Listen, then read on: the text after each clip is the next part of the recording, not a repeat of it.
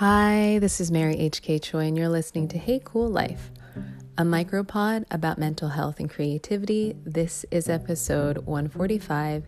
It is April 3rd, 2022. I wanted to talk today about ADHD and how I was diagnosed and the way that little piece of information has altered a lot of the framing on how my operating system works and also the way I see my operating system. So I was diagnosed with ADHD pretty recently. I want to say it was within the past 6 months. And I say that knowing full well that as a direct product of my ADHD, I'm not that good at time. And so I feel like I could very well, it could have been 3 months ago or 9 months ago. But anyway, I say this to say that it was something I actually suspected for a long time, because, there's just certain things that you notice about yourself. I noticed and have always noticed that I have a lot of browser windows open in my mind, and also that for each browser window that was open, that it was on a Flash website with autoplay on dialogue and music, and possibly even a Liberty Mutual ad. It was just kind of chaos in my brain, and the way that I sort of contended with that was to do whatever ever popped into my brain so that I can absolutely ensure that it would get done.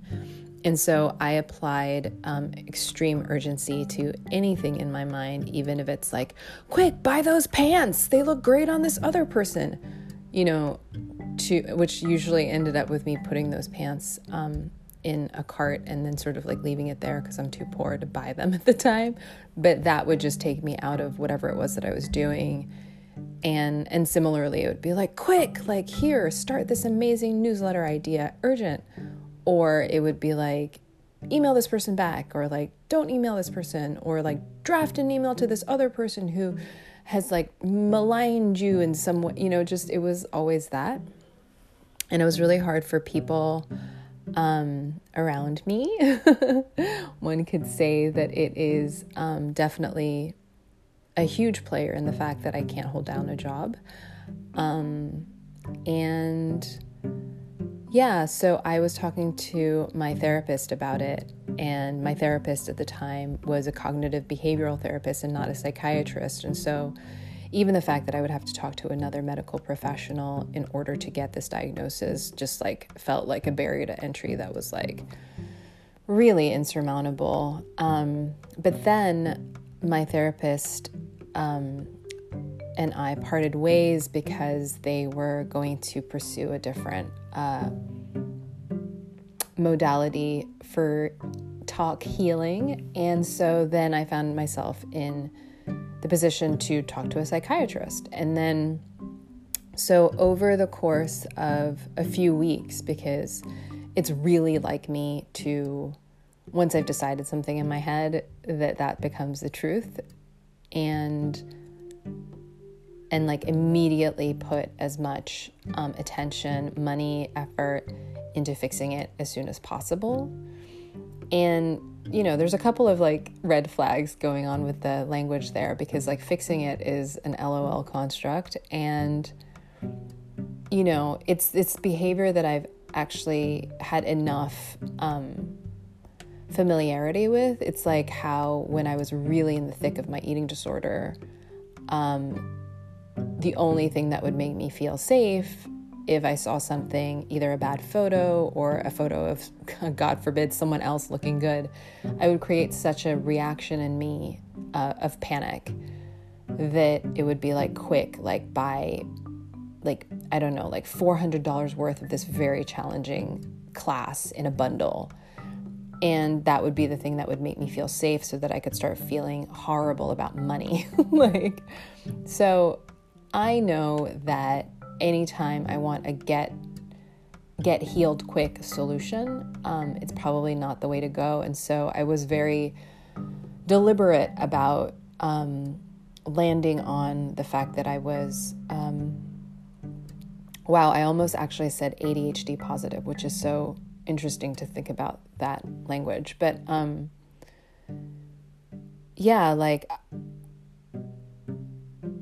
it just, a huge part of it was that it never occurs to me as someone who is very dissociative. And, I'm in my head a lot. It's why I'm an author.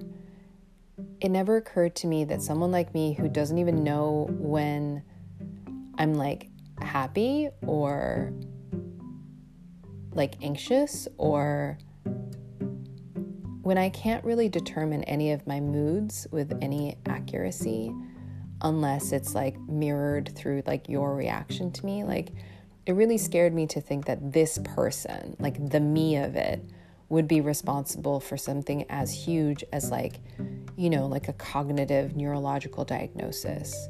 Like I never felt like my data sets inside my own head were reliable enough to express to a person who then would help me arrive at a diagnosis. I just have really bad self-esteem when it comes to knowing anything about myself. And I don't know if part of it is just East Asian woman in a patriarchy, collectivist society, immigration, whatever. I just don't know what's going on inside me a lot. So, which is to say that if that has any part of your story or reluctance in getting a diagnosis or help, or just even asking about or sharing about what it's like to be inside your own operating system, I just put that out there to say that for me personally, there was a big bonus in being courageous enough to start speaking about this with other people. I think I was also really scared for either outcome. Having ADHD, I would be like, oh no, what does this mean? How can I also have ADHD and have an eating disorder and, have dysfunctional family issues and be a trauma survivor and all of these things? It was just so daunting. And then the idea that I would talk to a medical professional and they're like, LOL, stop, you're not, this is not you, stop pretending, I know it's trending, but fucking calm down, basically. I was really scared of that as well, not actively, but definitely a part of it. I think part I think some of that is honestly knowing full well what my parents would say to something like that.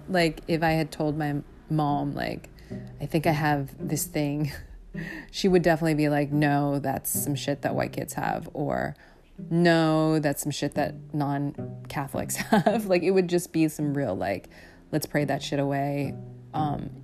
If you had real stuff to worry about, that's not what would be bothering you, and all that stuff. And I think I just kind of projected that onto any sort of authority figure, a doctor who was going to help diagnose me. But I actually talked to a lot of people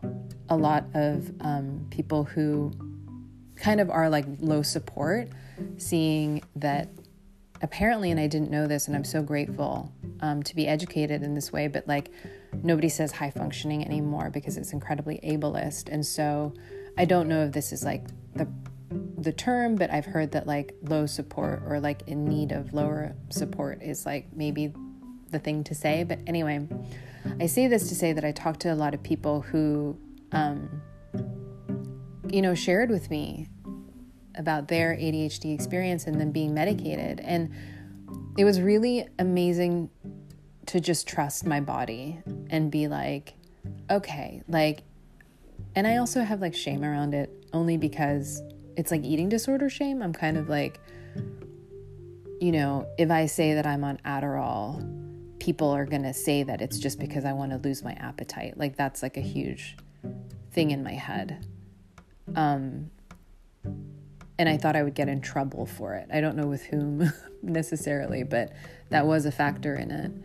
But the thing that happened when I like started taking Adderall and then took it for long enough that it kind of titrated my body, it was really amazing to experience what it feels like when medication is working. And this is as someone who has never been medicated before for depression or anxiety, because I didn't need to be, either because I didn't need to be chemically or whatever, but also because I was so reliant on like just eating something to make myself feel better. Like I had just basically like short wired my like just all my neurotransmitters, either with like large doses of sugar or caffeine or alcohol or weed or whatever. I was just like very self-medicating from a very young age is what I'm saying about that. And, you know, this is definitely not to say that I won't be medicated for anxiety or depression in the future as I get more information, because at this point, I'm very willing to take as much support as there is out there, because when I started taking Adderall, it was like the sensation of like a soft closed drawer. Like just all the millions of options that I had to sort of address, or that were sort of coming at me, and like all the things that I would become incredibly indecisive and impulsive about, like so many of them just shut like a soft closed drawer. Like it just went shoop, shoop. And then it was like I suddenly felt really okay that the fork in the road would become one path. And it suddenly felt really okay for me to decide that for the next hour, I would only be dedicating my attention to this one thing. And obviously when I say hour, it's like 37 minutes, and that to me was the product of this medication that is like, you know, like a punchline for like college kids or having a term paper or like cramming or like finals week or whatever. And so like, it's almost like knowing that I have ADHD, knowing that medication helps. It's like, what it does for me is it removes the layer of self-loathing. It removes the layer of like, why the fuck are you like this? What's wrong with you? Like, oh my God, I can't believe you're doing this. Like, you know that this other thing needs to happen. And like, it's funny, like I kind of shared last time about like how certain words don't resonate for me. And in the same way, I'm like, oh yeah, like anxiety for me is that I'm convinced that everybody hates me.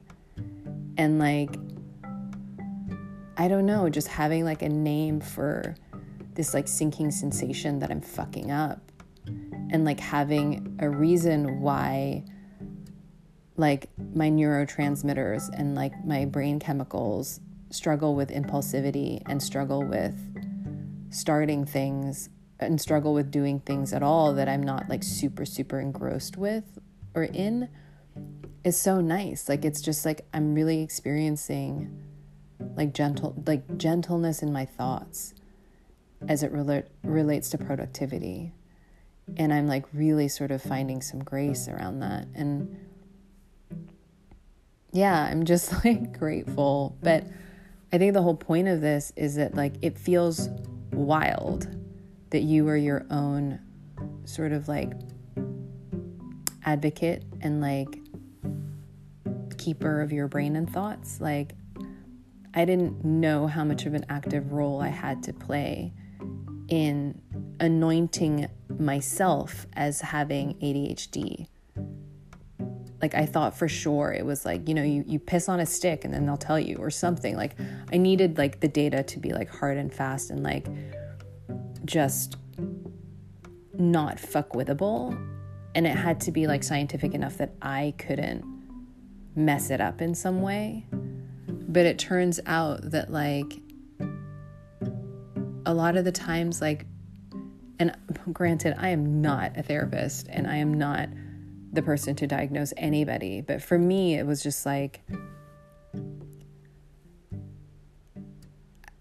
I don't know, like, I kind of had to be the one to decide I had this thing and then be medicated and then see like such marked actual functional behavior improvements for me to then be like, oh, apparently I was right and I did have this thing. Like, and it just feels a bit like wavy and unreliable, but I think that is what I'm trying to share about this particular diagnosis in my experience. It was so wavy and unreliable, and I couldn't believe that I had to be the one to decide that I had ADHD, and then I had to be the one to decide that I would be medicated, and then I had to be the one to like figure out inside my body, experiencing life over the next several weeks about like whether or not things were better or not. And again, like other people probably know this, and this probably feels really remedial, but if you are on this side of it, on the like side of it where you haven't explored any of this stuff, it just feels like kind of ramshackle and crazy.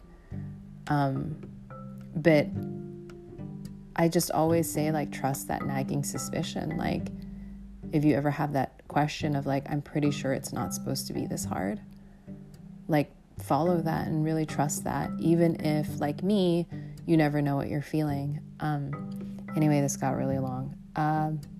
Yeah, so that's what I wanted to talk about, and I'll hopefully just share more about that because I've learned so much, because finally having a name can lead me to like really definitive resources, and that's been really helpful. So enjoy your Sunday or whatever day this is that you're listening, and have a gentle day.